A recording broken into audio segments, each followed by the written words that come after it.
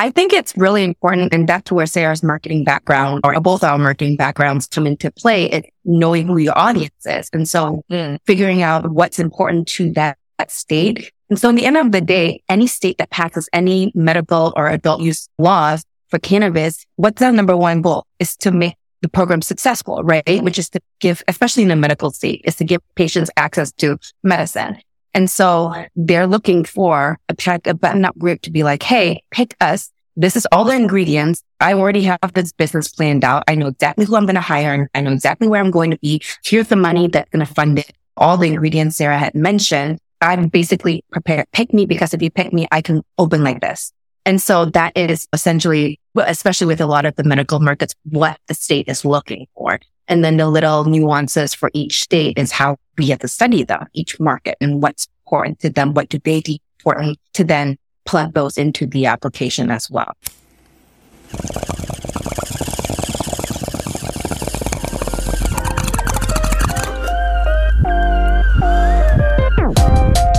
You're listening to Be Blunt, the podcast for cannabis marketers, where your host Shada Tarabi and her guests are trailblazing the path to marketing, educating, and professionalizing cannabis.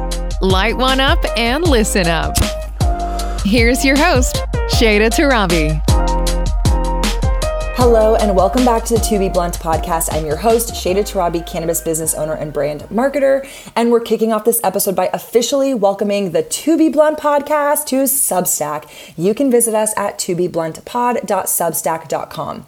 Now, if you're unfamiliar with Substack, it's primarily a writing platform, which at its root provides publishing, payment, analytics, and design infrastructure to support subscription newsletters, aka receiving content from me directly in your inbox, which is exactly what motivated me to move on over.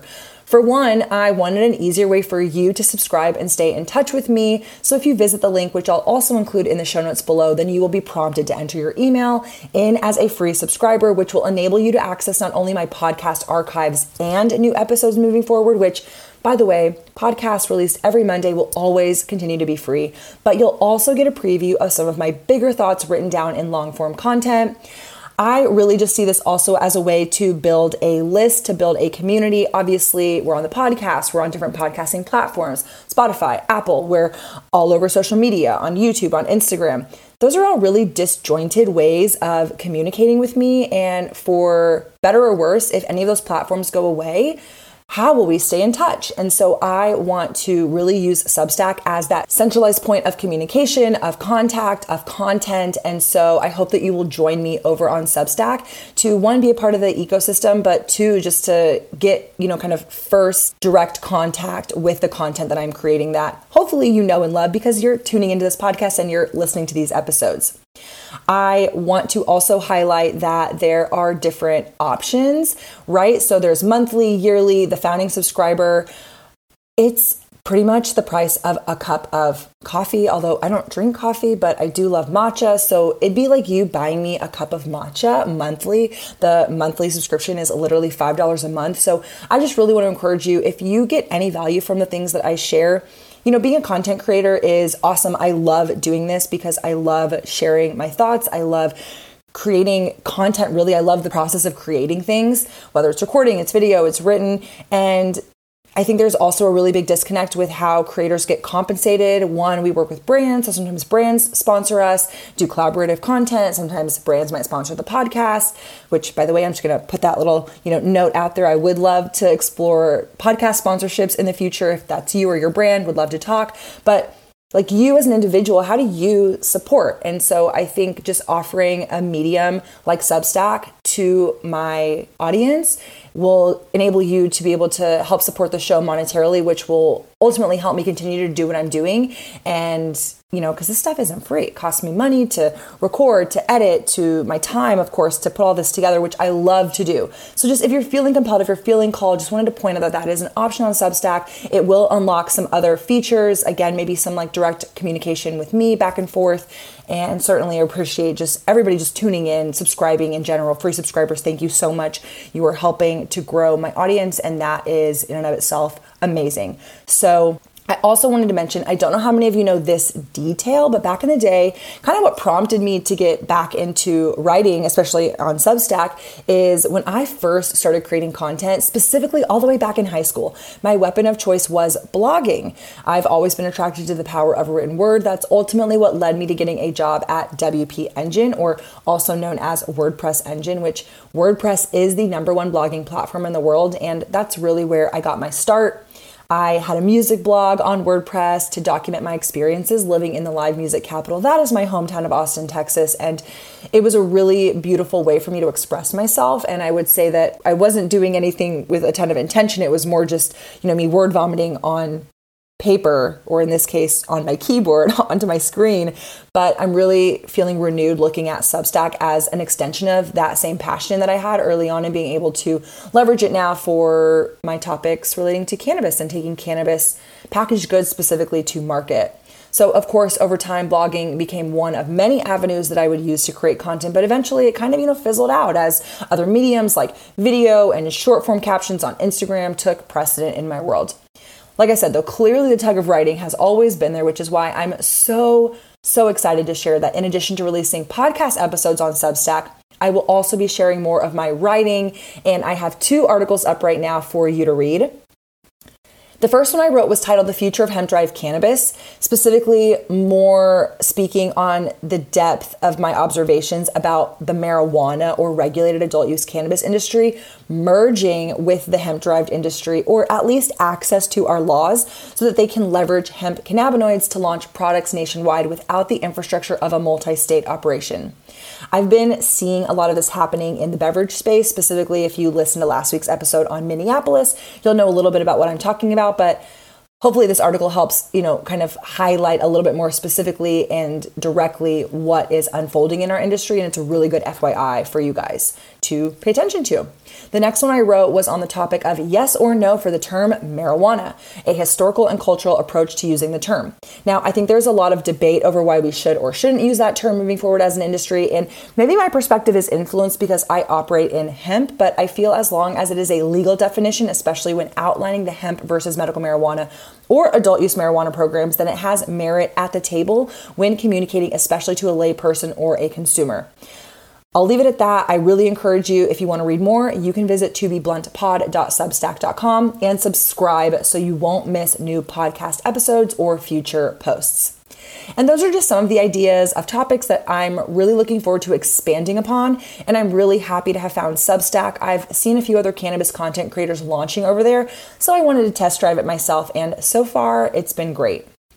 Final note on this subject, I really do enjoy being able to speak bluntly, and will remind you all that this is just one opinion, and I always welcome debate about anything that I share, whether it be a podcast topic, social media post, or written article.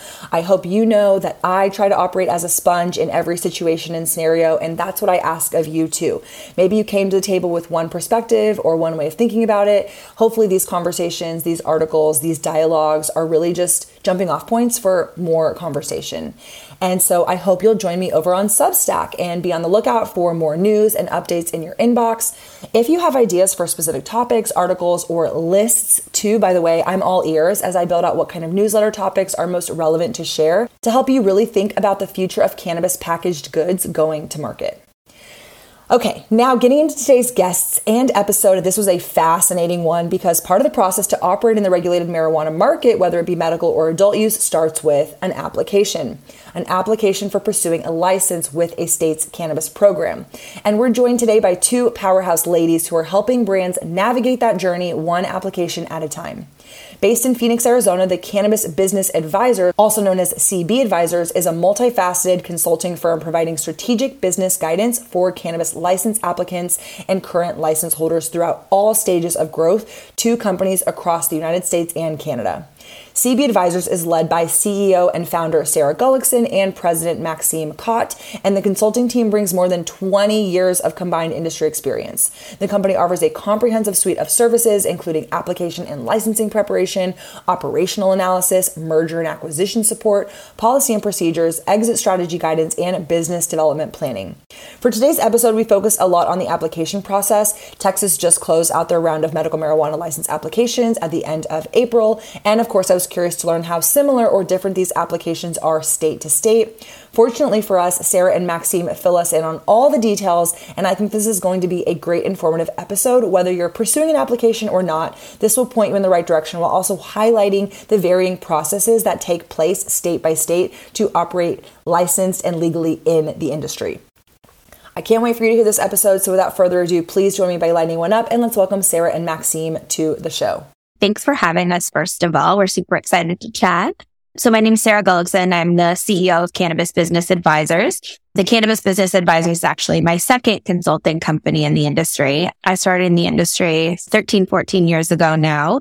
And I basically started when Arizona was legalizing cannabis. I grew up in a naturopathic household, so it was a natural progression for me as somebody that was in marketing to start marketing for something that in my brain wasn't like the devil lettuce or whatever people call it. It was something that could help people feel better. So I got involved and basically went state to state to state. I helped entrepreneurs put together their request for proposal, request for application. And then I helped the legislators craft a lot of the rules and the regulations back in the day because nobody really knew what was going on. Did that for a long time. Also got involved in securing licenses for myself. I think my first license was awarded back in like 2017 or right around there. Now today, I think I hold 7 or 8 licenses across the US. And then in 2018, a company came and knocked on my door and said, "Hey, you want to sell your business?" And I had been entertaining offers in potentially partnering or whatever that looked like. And I decided at the time I was actually pregnant, which nobody knew. And I decided, hey, this would be a good opportunity. So we transitioned my first company, which was Dispensary Permits, over to a public company. I became the CEO of that company and headed up their expansion plans for a bit. And then after I had my son, I didn't really know what that looked like to be a CEO of a company and publicly traded cannabis company that's moving super fast and also wanting to be at home and enjoy my first child. So I ended up stepping down. At the time, Maxime and I had been working together for 5 years, I would say. And she, at that point, was the director of licensing, and she handled all of our RFP, RFA work. And I had a non-compete for a bit. So she was over at item 9. And when my non-compete was over, we decided to get together and launch something together as business partners. And that was in March of 2020. So it was like right before the pandemic. But yeah, we've been pounding the pavement ever since. I wouldn't say COVID was like a negative thing for us in the sense that we got to do everything over Zoom. States were still legalizing.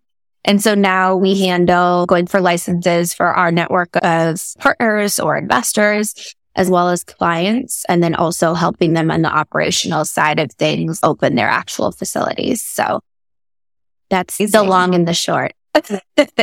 No, that was perfect. Super interesting to obviously understand. Again, I think the licensing process is something that if you're in the industry, you're anticipating because you know that you need to play that way. But if you're outside of the industry looking in, you don't quite realize what a licensing process entails. And so I'm sure your business is very valuable for multiple reasons. And Maxime, if you'd like to kick off with your background and how you got connected to Sara. Yeah, sure. And I always like her to start because it's so much easier to introduce myself after this if I don't have to explain the history. But my name is Maxime Cott, and I am the director of licensing for our now business, the Cannabis Business Advisors. Prior to that, I was, the director of licensing for Sara's previous company, Dispensary Permits as well. I started as a marketing coordinator. So both Sara and I started from the bottom up. I graduated with a marketing. I'm laughing because very early on, Sara realized, marketing might not be your thing. But what I was really good at was retaining information and being able to regurgitate that information in a way that people could understand. So she kind of coached me into becoming more of a consultant. And so that kind of took my career off into where I am today. I like to always say that I didn't pick cannabis. Cannabis picked me. But now there's a mutual love for sure. I can't imagine doing anything else. And I knew that cannabis was a passion of mine within this specific, regulatory realm of licensing when I was in my early 20s, and it was a Saturday and there were all the pool parties going on in Arizona. And I wanted to go into the office to finish a project versus going to all the pool parties. So that's when I knew, that was, this cannabis was, the right career path for me. And so, yeah, that's basically, how I got started, and the rest is history. No, that's amazing. I'm very excited to dive in with you ladies today, because as I was kind of sharing before we started hitting record, just to bring the listeners up to speed, I think the whole idea of operating in the industry is, at least from like a consumer perspective, there's a lot of, to be blunt, ignorance, right? It's like we just want legalization. We think that you flip a switch and legalization means the same thing in every state.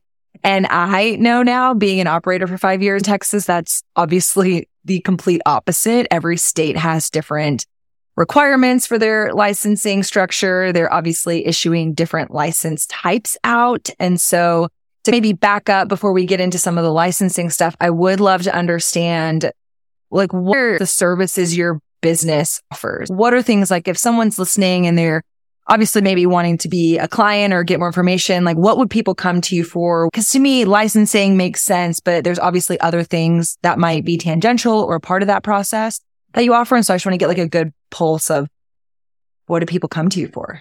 Yeah. So obviously the licensing aspect is huge, and that's really what Maxime handles. And so I want to get a cannabis business license in XYZ state, or maybe you don't even know the state you want to be in. And then what specific type of license. So that is like a more cut and dry service. Now the outliers, which because of my creativity and my marketing background and my out of the box way of life, let's say, I really like to handle the different cases in the sense of, I have $1 million. Where do I put it in the industry? I have $20 million. Where do I put it in the industry? I have a cannabis license. I don't want to operate it. How do I do that? I have a product I want to launch. What does that look like? So on my side of the business, it's more of like a case by case situation. Get a hold of us. If you have an idea, I can shape it up into potentially like a full blown business for you, or tell you it's a really bad idea and put your money somewhere else. So we're very boutique-y. We like to keep our client list small so that we can offer that kind of service where it's very customized and it isn't as cookie cutter. But the like actual licensing work is a lot easier to define because of the way that the legislation is laid out, because of the way the applications are laid out. It's like, you're getting this. And then again, on the creative side of the business, we'll do anything from hourly consulting to retainer-based consulting to brand identity, focus groups, you name it. We can help you break into the cannabis industry. And so y'all reflect that you are obviously national, potentially even international. What states are you operating in? And are there states that you're not operating in? And why would you not be operating in that state, considering that I think all 50, at least to some extent, have some sort of program? Maybe like supplement that question a little bit too. Are you explicitly playing in the marijuana space, or are you also, because I guess as I say it out loud, hemp is pretty easy to navigate in terms of getting a license. They're not as financially of an investment. So I don't know if people have come to you from the hemp space and they're trying to help you secure, or they're seeking for you to help them secure hemp licenses, or if you're explicitly playing in like adult use or medical marijuana. And so does that make sense? Like the states are in the arenas in the industry that you're specializing in. Yeah, Maxime, do you want to take that one as far as what we just closed out, and then I can give a idea of what else is to come? Yeah. So I think it's interesting because back in, when I first started in the industry, there were a lot of new groups that wanted to get into the industry, and there were, it was like the green rush. All the states were legalizing medical marijuana, and then it's transitioned into adult use now, right? And so it's become almost easier to help groups with licensing because it's not a new concept anymore for most groups. And a lot of the groups that are coming back to us are referral based, are operators. And so, we don't have to re-educate them on the program. It's just helping them with an expansion into markets they may be interested in pursuing. So I've seen that transition happen for sure. People are a little bit more educated now in the sense where they know licensing isn't that easy to obtain. And so you'll get more of the more seasoned or existing operators or single state operators that want to be multi-state operators come into play. And so the states that we focus on are broken up into, I like to call them like open markets, checklist licensing. And so those are markets like before Oklahoma had a moratorium, right? So Oklahoma, Colorado, California, New Mexico as one of the newer adult use markets that are open state, meaning there isn't a limitation to the licenses. And so those are the markets that we'll always participate in if the right client comes along or needs our services. But I wouldn't necessarily think we are hyper targeting those markets, right? Because those are open-end markets. There's always going to be an opportunity in those markets.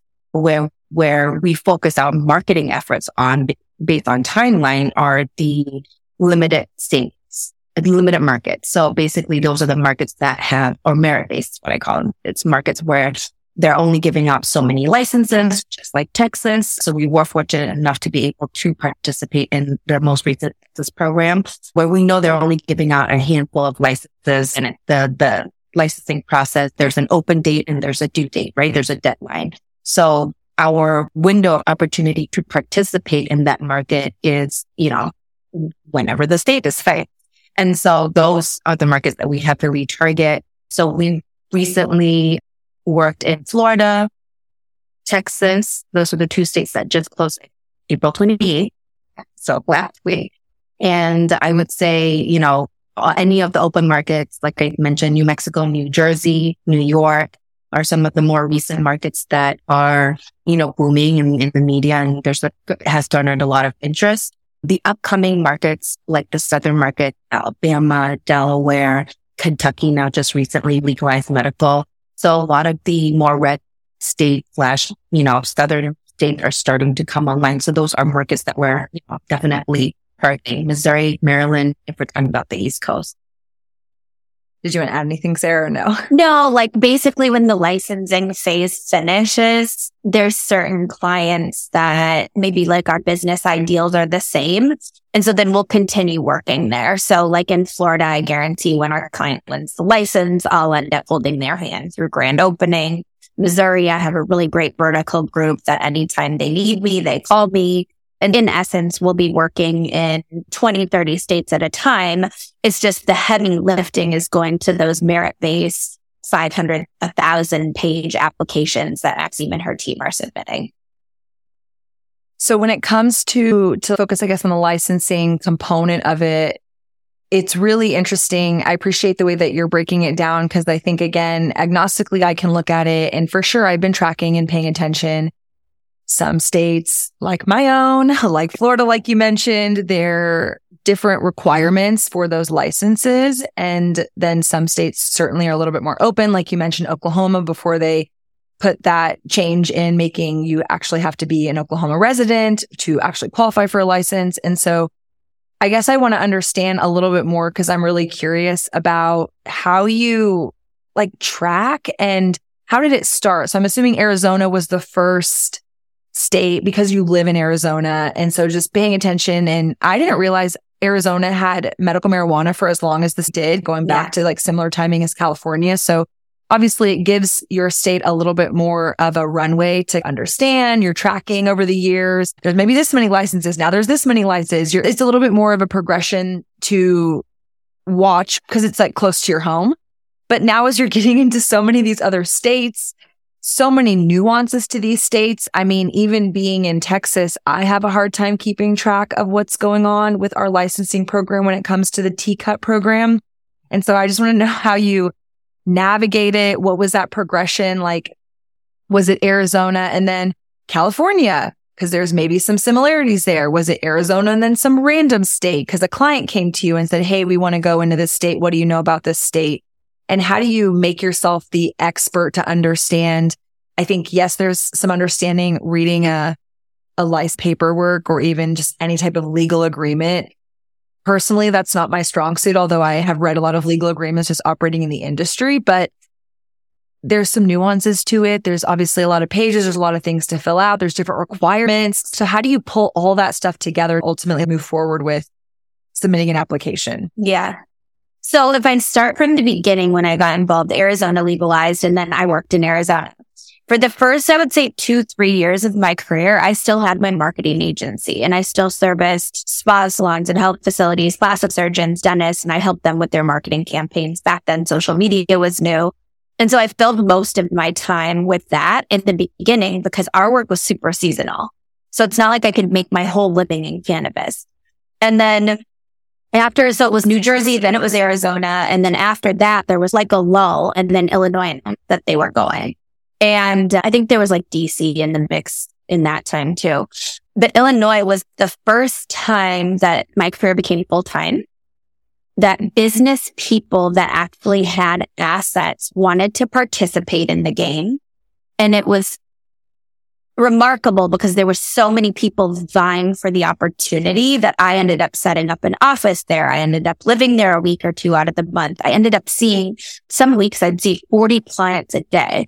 And so I had to tighten up my presentation to be like, this is what the industry is. This is what the industry is. If you want in, call me and give me money. And back then I was broke. The industry wasn't what it was. And so it was like some weeks I'd be like, okay, hopefully I really get a small retainer client or sign somebody so that I can buy my plane ticket home. So it was really like a wild journey. And then after that, the states started popping like popcorn. And then it was like at one point, maybe a year after that, we were getting into, okay, 2 states at once. And then obviously now it's like at any given moment we're in, like we were just doing Illinois, Florida and Texas, literally all at once. So that was the first time I think in Maxime and I's history of working together that there were like 3 states submitting literally within 10 days of each other. So that's the progression of it. And as far as like how we track it, we have a research assistant. We have our tools that we use to not only track what's coming down the pipeline. By showing you my wall right now, because I'm so visual, I literally have writing. I have a calendar. I have 5 Post-it notes over here, and it breaks down what our states are that we're watching to see if they're going to transition into some sort of like program where we could collect revenue. And realistically, like that used to be like maybe like a once every 3 or 4 months activity. And now we're literally as a team meeting, I would say it's almost on a monthly basis, in addition to like our weekly state update that comes out every single week to say, this is what's going on. That's what's going on. Yeah, no, I can imagine it's something that there's maybe some similarities to, just because I think I wish the states would learn from each other. And so in some capacities, I feel like they're like, oh yeah, that state did that thing in their licensing, so I'm just going to copy and paste it over here. Yeah. But then there's some components where it's completely like off the field and you're just like, where the hell did they get that line item that is a requirement now? So maybe Maxime, you can clarify and answer for me or highlight for me, what are some of the most crazy things that you've seen on some of these licensing applications in terms of requirements? So I'll supplement that. As y'all know, my listeners may or may not know, Texas being my state, and I didn't realize licenses just closed in the end of April. Clearly that shows how much I'm paying attention to that process. But I'm very removed from medical marijuana in the state of Texas because I operate in hemp. And I think part of it is the application was like $20,000 non-refundable. I'm not, line of a potential client that you were sharing. Sarah, someone who's got a couple 20 million laying around. Where do I put it? I'm like, yeah, you can put it in my pocket over here. I'd love to go for a license. But just like knowing that there's some better, I feel like things on applications and some that are not so favorable. I'm just curious what your observations have been. What are some of the things that stand out to you of maybe certain programs or certain requirements that you're like, oh, that's wonderful. I love that state is asking or requiring that compared to maybe another state where it's helpful for the overall program. Yeah, sure. What you said earlier was true in regards to, I definitely growing up in the industry and, when I first joined the industry, that's all I did was study legislation. And as more states started to legalize, you definitely see a trend of states mimicking each other's states, which is great. Like they learn from each other's, states and figure out, and the legislators will figure out what works for their people, right?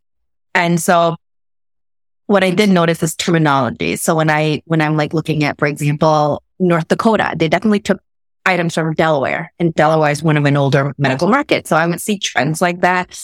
Pennsylvania, I think, was the first state that required a sally port and enclosed sally ports, which I like, meaning you have to build like a garage. The vehicle drives in. That's where you do your loading and unloading to avoid, diversion or to avoid burglary or anything like that. And I have seen some other states implement that as a mandatory requirement. Not a lot of them have, but I have seen some of them do that. And it's not become like a best practice. Obviously, if you want to, a little extra security if you're not in a strip mall and your facility allows for it. So things like that, some of the crazier requirements I've seen, like you mentioned, Texas, the first round, I think their application fee was like $250,000 or something like that. And so that knocked a lot of people out. In Florida, their most recent application that we participated in, their application fee was a non-refundable of $140,000. So if you don't get this application, that fee is, non-refundable. In Hawaii, they required a proof of funds. So that's an element of in some applications, they'll ask you to show how you're going to fund your operations. And in Hawaii, they wanted the proof of funds had to be a bank statement under that applicant, under the entity's name, the new business's name, the applicant's name. And the funds had to be in there for at least, I think, 4 to 6 months prior to the application submission. So that was obviously logistically, you wouldn't be able to be a last minute applicant, right? So that's one of a crazy requirement. The more recent, not crazy, but one that stuck out was Alabama's residency requirement. I think you're required to be there for like 14 or double-digit years. I know that, if I remember correctly. So those are some of the, not wonky, but little nuances you'll see some of the states work into their legislation. But it all caters to their specific market. There's always a reason why they do, not always, but for the most part, there's a reason why, those are in there. Yeah, I think people obviously and wonder, like looking from the outside in, oh, my state's legalizing, or oh, that state that I'm curious in is legalizing. Let me go ahead and apply. And I think financial barriers are a huge reality, for better or worse, which certainly excludes a lot of people. I think using Oklahoma as the example of Wild West, anybody could get a license. And obviously that impacted their industry, not just because the state geography is very heavily disproportionate to the city, to the rural areas, but you're also seeing how that doesn't actually allow the brands to have a fair chance because there's too many operators in the marketplace. And so it's like you want some limited nature to the licenses. You don't want it to be a free-for-all, but you also want to make it accessible. And I remember hearing, maybe this was like 2 years ago, and so I'm curious if Florida's laws have changed. But I remember Florida early on for their medical licenses, you had to have owned a nursery, like a plant nursery for 13, 15 years or something in your family lineage to even qualify for the license. And so it obviously puts the question, well, who are these applications really accessible to? And of course, there's some states where they're making it more accessible, but it shows like the broad swath of the reality of the industry, which again, I think from a consumer perspective is, everybody should just have legal weed. And now my question back to those people is, well, what does legalization mean to you? Do you actually understand what legalization is? Because legalization can mean different things in Alabama than it does in California, clearly. And that licensing being that key component of navigating that structure to actually enter the marketplace is just par for. So I would love to turn it to you, Sara, and going off of what you were saying about some of the typical types of clients that come to you, and obviously understanding some of the markets that you highlighted being really important, specifically Illinois. I feel like I would be remiss to address, just based on what we were talking about previously as well, some of the barriers to entry from a financial standpoint. I know that Illinois is very heavy with MSO operators, which I do think get a bad reputation. And I'm not necessarily anti-MSO. It's just more, how do you, as a small business owner myself, like how do I see an opportunity to operate in the industry? And so I just want to understand a little bit of these, obviously not specifics if you can't share, create space for discretion, but I would love to understand, are these people who are currently in the industry that you're working with majority, or is it people from other industries? Perhaps maybe tobacco or pharmaceuticals or alcohol that are like, hey, I have money and I want to put it into cannabis, and just trying to get a feel for who's entering the market, who are you working with, what are interests, are they active, not activists maybe, are they advocates, are they like really active in the industry, or are they just looking for a place really to put their and see it grow in the industry?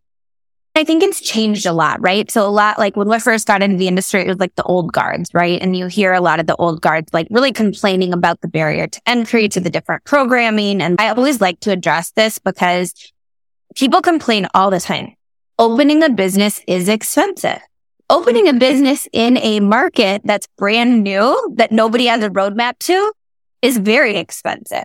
especially if you're in like cultivation and you're buying lights and building out a warehouse. And so I always have a hard time being self-made. Nobody funded me. I pound the pavement. I started an ancillary business, quite frankly, because I couldn't afford to do a dispensary. So I think when you're talking about like your path forward in the industry and the barrier to entry, there are so many opportunities for low barrier to entry, but everyone like looks at the plant touching licenses as the end all be all.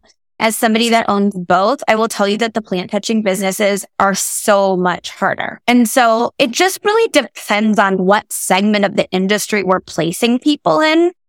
We've helped small people start ancillary businesses, and that's like sweat equity and like just getting your name out there and marketing to the proper community, which in this case is the cannabis community, and creating a segment in your business that really understands that. I always tell people like the industry needs talent. It needs smart people. There's not a lot of super smart, sophisticated people in the industry, and that's just the reality of it. But the industry also needs like the MSO quality operators that have millions, if not billions, backing.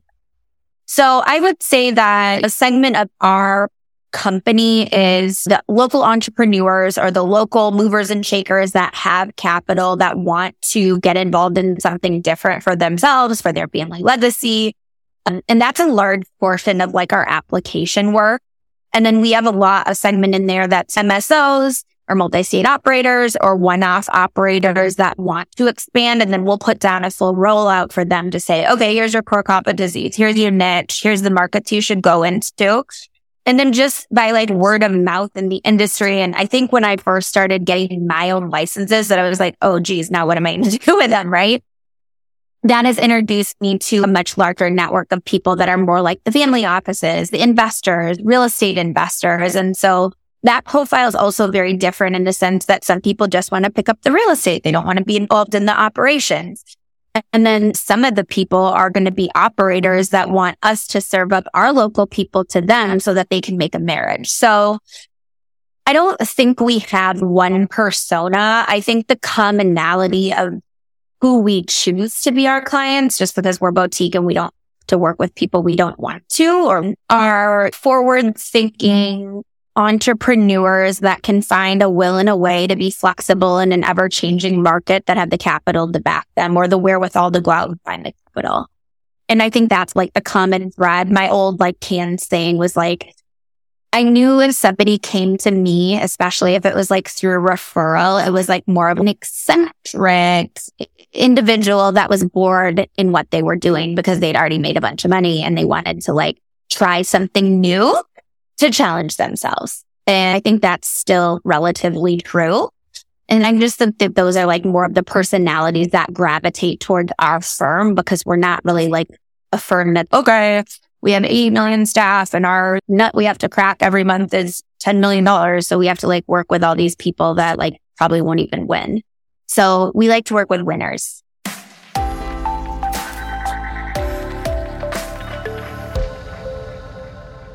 Hey, To Be Blunt fam, it's Shada here, and I want to give a shout out to my own brand of premium cannabis products, Restart CBD. As a daily user myself, I can personally attest to the effectiveness of our cannabis tinctures, topicals, edibles, and specifically our hemp-derived Delta-9 THC offerings. Whether I'm dealing with stress, body aches, or just need a boost in focus, Restart has a product and cannabinoid that can make me feel better. And our customers have been loving Restart too. Here are some actual quotes from our fans. Juice said, customer service alone deserves a 5-star. Always super generous when we come here, also very professional and knowledgeable. Why, thank you very much. We take those 5 stars and we raise you a high 5. And then Laura said, this is the absolute best dispensary I've ever been to. It's run by 3 sisters who are all equally knowledgeable about every product they sell. Laura, thank you for seeing us. We really are out here acting like a sponge, just trying to soak up all the information. So if you're looking for quality cannabis products from CBD to Delta 8 and yes, even Delta 9, we got you. Head to restartcbd.com. By the way, we ship nationwide. All our products are federally legal and hemp derived. So use the code 2BTOBE at checkout to get $5 off your first order on me. Our team is dedicated to providing you with the best cannabis products on the market, and we're proud to be sponsors of To Be Blunt. Thanks for supporting my brand and my podcast, and let's all restart our day with Restart CBD. Yes, I can understand that, but I really do appreciate you highlighting a couple of things. One, obviously the ancillary nature to supporting the industry, which cannot discredit. And the perspective has happened over the years. I think of just being an operator myself and paying attention to what's happening nationally. And again, that tug of war of like, people don't really care for MSOs, but at the same time, to your point and observation, they usually have the infrastructure and the finances to come and help bring a lot of good to the industry. And so it's like, we need both to exist. And I do think people discredit these ancillary licenses a lot of times because everybody wants to touch the plant. And I've for sure said it on the podcast, so I'll say it again. If I could do it over again as a hemp retailer, I'm not necessarily aspiring or like looking towards a recreational license in Texas because I'm like, you know what? I don't really want to touch the plant. Touching the plant has a lot of oversight that it's kind of like, I've been there, done that. If you want to do that and, you know, you want to make a partnership with me in marketing, sign me up. But like me going in and being like, yes, I would like to throw myself against the sword. I'm like, I know better than that. And I don't want to do that. So to everybody listening who's like, that's me, I want to do that. That's great for you. But I also do love shining a light again on all the different, like, obviously we're marketers here on this call. Yes, y'all have some personal licenses that you own independently, of course. And I think that's a great thing to just highlight is there's different ways to operate in the industry to support the industry, talking about other offerings, legal, accounting, even marketing in general, social media management. Like there's other ways to support the industry that don't require you to actually get a license. But I want to go off of the point you just ended with on you want to work with winners. Share some stats, some updates. I mean, again, I know every state has different allotments for how many licenses they issue out, but what does that look like in terms of like you're working with clients? Let's say you have 10 clients, are all 10 clients, and this could be across the board in different states, are all 10 clients getting licenses? Is it really that competitive? Filling out a license application is one thing. What maybe is some of the special sauce that maybe makes a license stand out? Is it certain deliverables that the client can prove to the state? So for example, again, using Texas, because that's the one I know the most. I know our medical license application had a lot of requirements around infrastructure. It required some money being liquidated. And if you don't have that, obviously it deselects you. But let's say you've got two people who have all those ducks in a row and the state is going to only award one license. How personal is it? Do you actually get to talk to these states during the license process? Again, knowing some states are lottery states. So I know it's not explicit. I'm saying a lot of things, but hopefully there's some kind of like ahas that you can share of, was the reality like 10 people apply and it's 50% or it's a third? It varies obviously state to state. So I'm just curious to get some understanding, especially knowing that Texas has a lot of people who are my peers who think they're going to get a license. And I have some speculation around what Texas is going to do, obviously not knowing how they're going to issue these licenses, but a lot of people think they're the shit and they're going to get it. And like, I don't know about that. And so I'm just curious from y'all's perspective, making a compelling application, both winning and maybe why people are losing applications in their state. Yeah. So it's interesting because I got involved 14 years ago or 13 or whatever it is now. And the license for merit-based limited license states like Texas, like Florida, the ingredients are literally the same.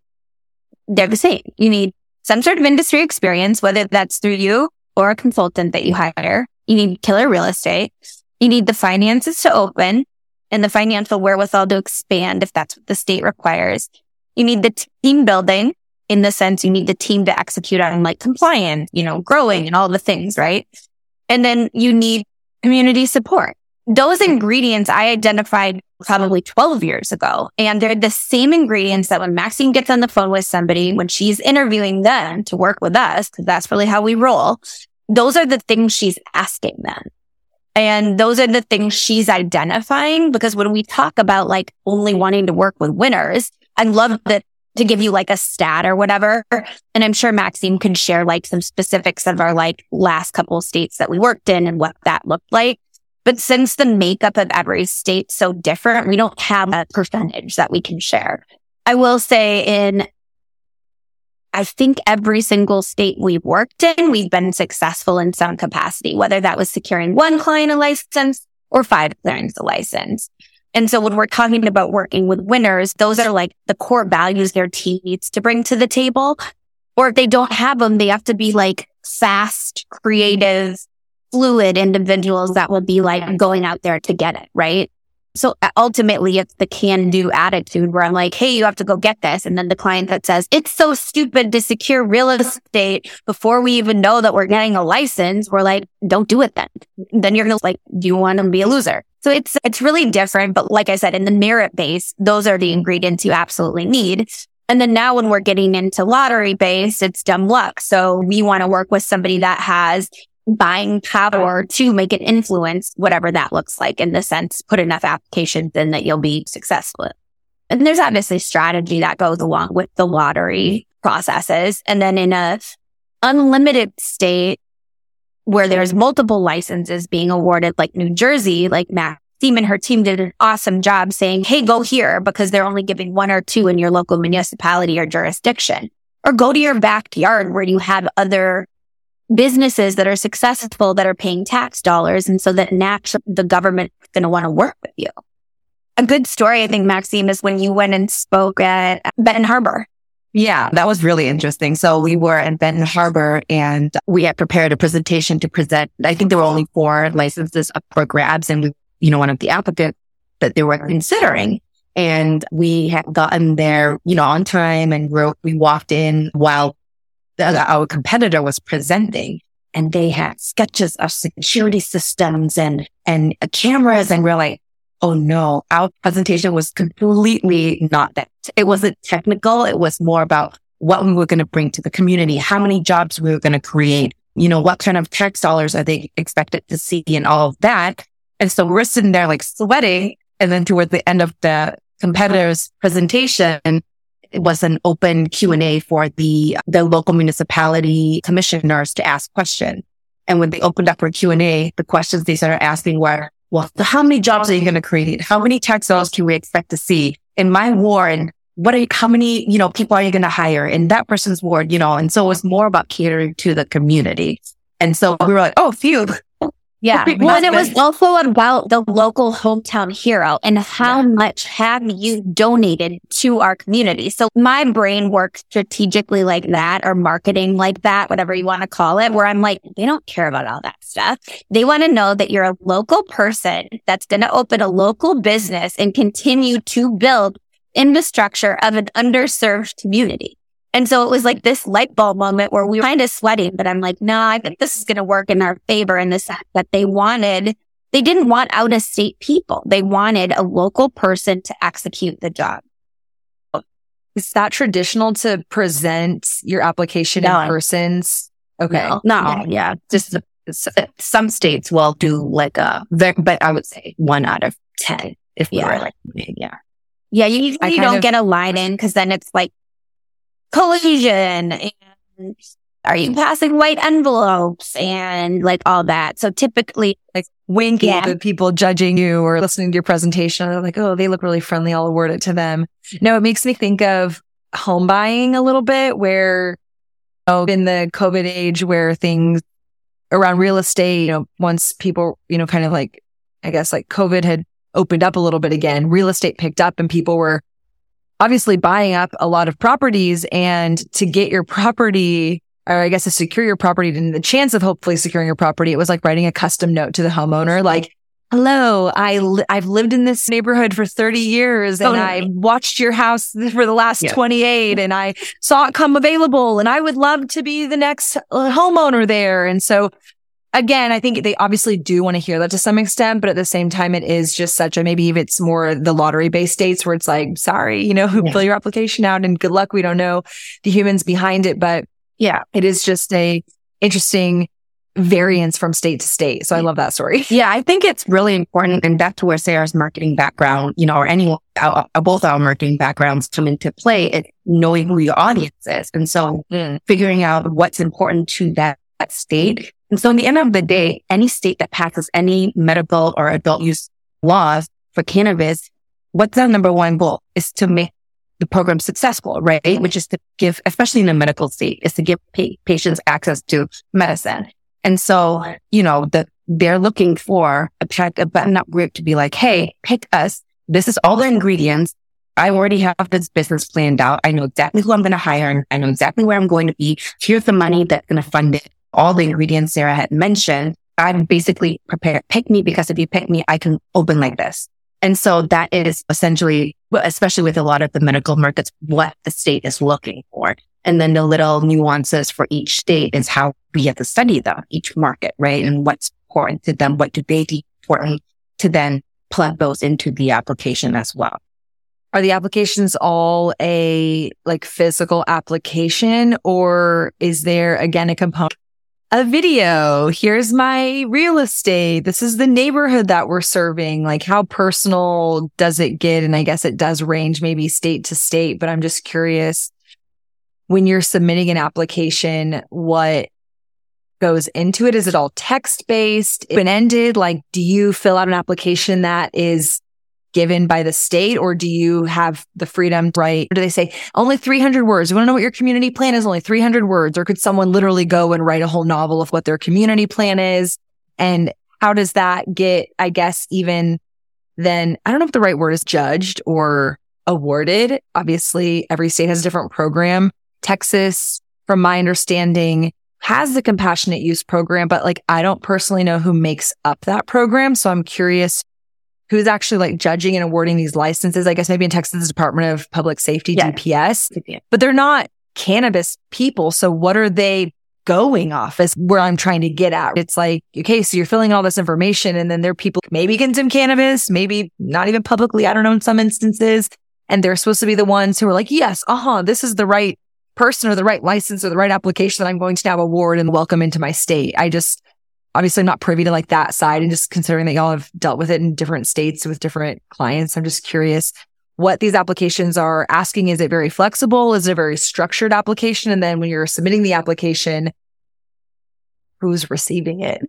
And what's the timeline? Right. Do they tell you, hey, you applied for Texas, you're going to know in 3 weeks? Is it 3 months? It is different in every state. So, I would say majority of the states will have parameters, in whether it's character counts. Missouri was character counts, nightmare, or word counts, or page limitations. So page limitations is pretty common. Florida, for example, they wanted it double spaced in a specific margin, and it has to be in Texas. They wanted you to use either Arial or 2 different fonts, basically.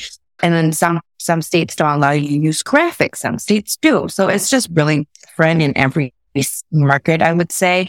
And then who grades it depends on the state as well. Sometimes it is the state and the commissioners that they put in place. But I have seen a trend now where the state will hire either a consulting firm like ours or qualified individuals to kind of grade specific sections. So security, cultivation, dispensing, the subject matter experts will come in and grade them. And then they typically do have a matrix. So usually let's just say there's a maximum score of 1,000, 300 goes to security. And then there's a manual on how the graders have to grade them. So I've seen that. And then timeline, Texas did not give us a timeline for when they're going to issue the licenses. I have a theory on what they're doing as well, but we can save that.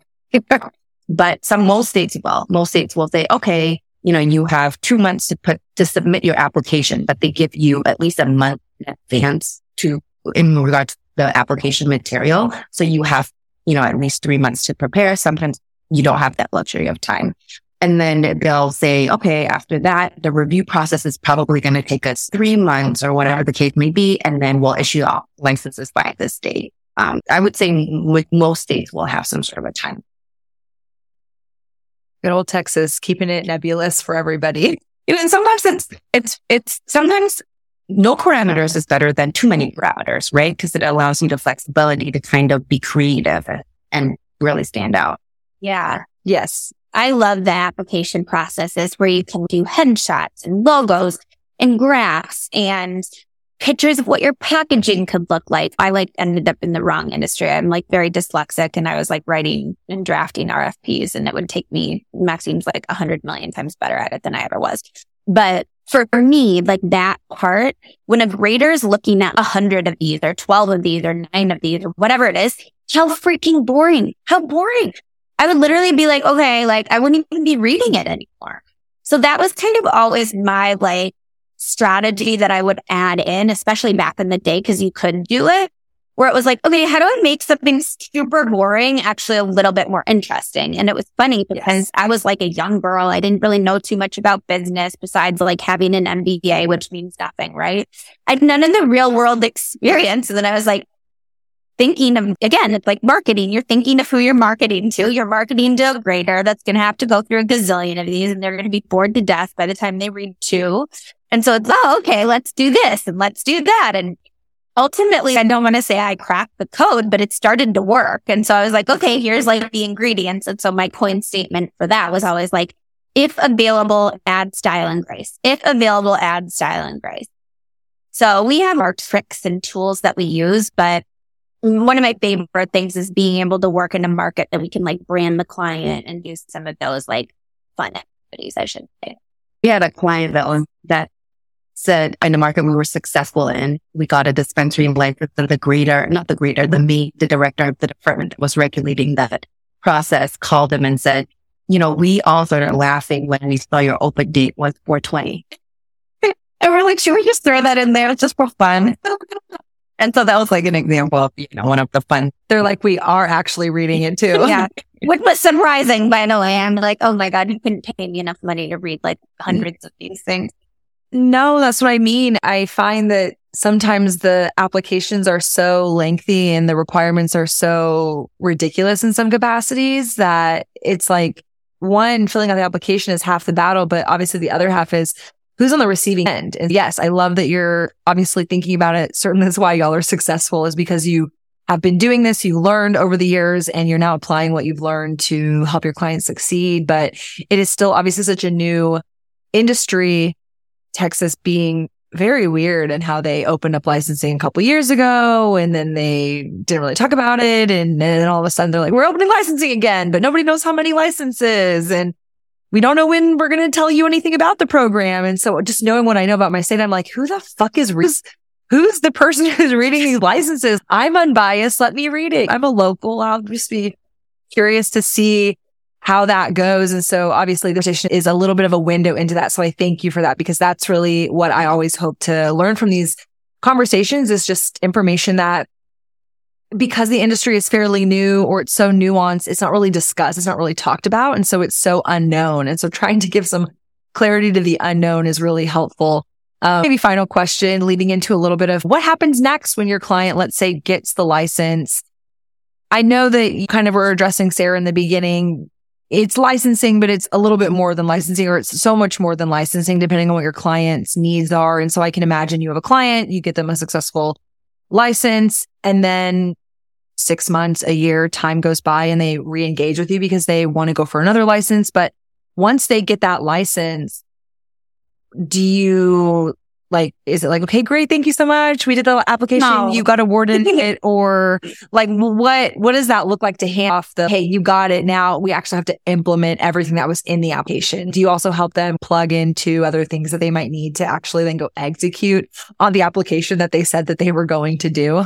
Yeah. So the application versus operation game is so different. And so I think that everybody wants to club consultants like us into that application box because it's what they can understand from a framework perspective.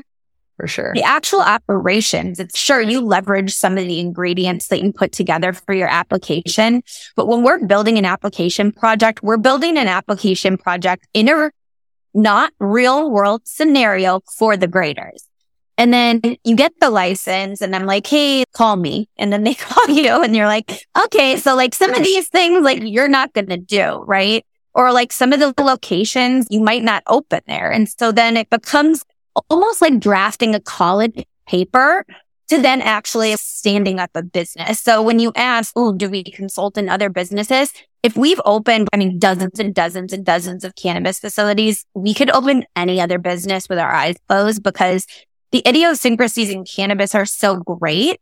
And the amount of capital that you have to do it, and then the learning curve it's just there. Like a regular old business would just be, if I had to open like a spa or something like that, it'd just be like way easier. So some clients want a retainer option where they're like, I'm their Xanax, right? So they're having like a mental freak out and they're like, I just have to call her. And like my job at that point is to calm them down, to say, a million other people have had this roadblock in the cannabis industry. It's not that big of a deal. Here's the 10 ways we can get through it. Pick one. It's your project, right? Another way is, can you give us some intellectual property, like a grand opening Gantt chart, standard operating procedures, and some of the paperwork to support their business? We have that templated out, automation. They can take it, they can craft it, they can make it their own. Or like the third thing, and I don't usually do this that much anymore, only on the projects that I actually have equity in, where it's like, we'll open their facility. And so like our Alabama project, that was a situation where they wanted us to be a part of it from an equity ownership standpoint. And so like for that group, since it's our license, we will open their facility. Now, does that mean that we're like meeting with contractors? No. It means we're giving them like the milestones and like the Gantt chart and like basically all of the like things that we can do on a Zoom or through email without having to manage the actual like construction of the project. Yeah, the operations side of thing I think is going to get really interesting in the sense that, especially with these free markets where hundreds of licenses are coming online, it's like, how are these people going to do it? So we have a sister company and it's had open a dispensary and that has all of our intellectual property on it where people could be like, oh, what's a go-to market strategy? What is an SOP? So I envision that piece of our business will start to evolve a bit more as we see trends of what people need in these open markets to purchase to be able to do it on their own.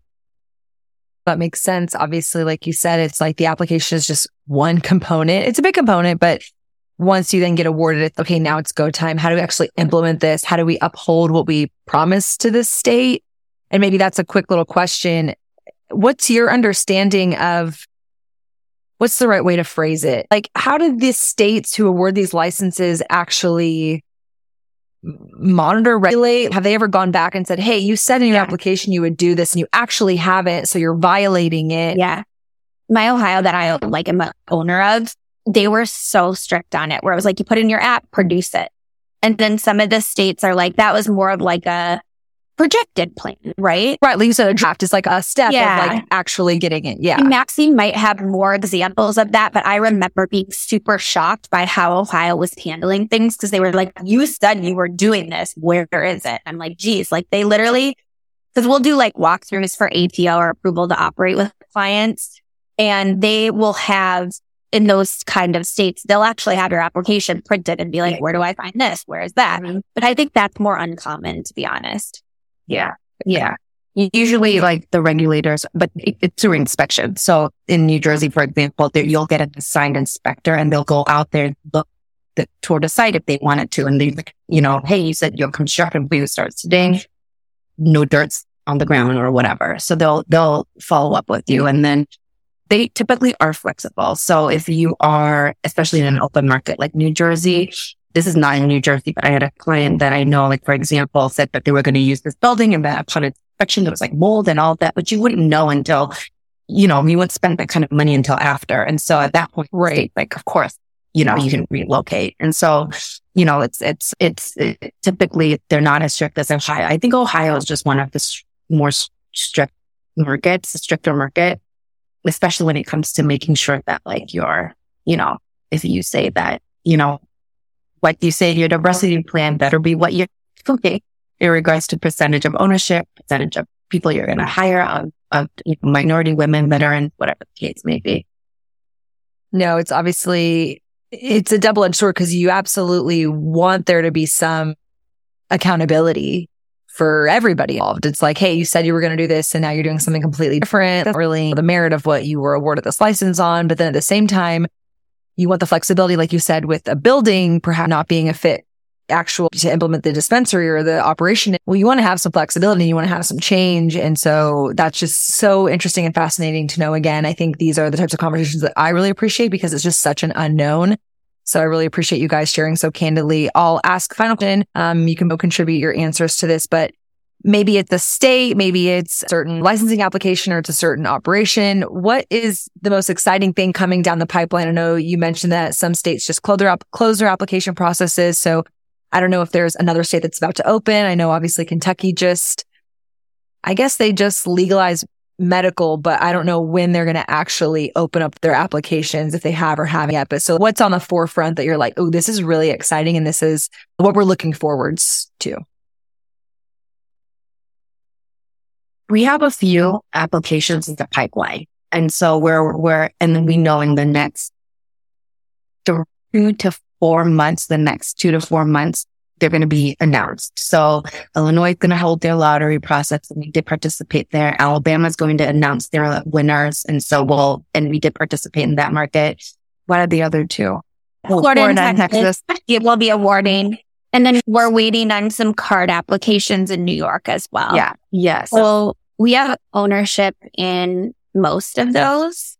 And so that would mean that we would kickstart at the firm and be like responsible for funding, opening, all the things, right? And then on some of the other ones that we don't have ownership, one of the clients is like relatively new to the game. And so I would assume that we would help them in some capacity open. And then in our other markets, we have like our OGs that'll probably just execute and open relatively quickly.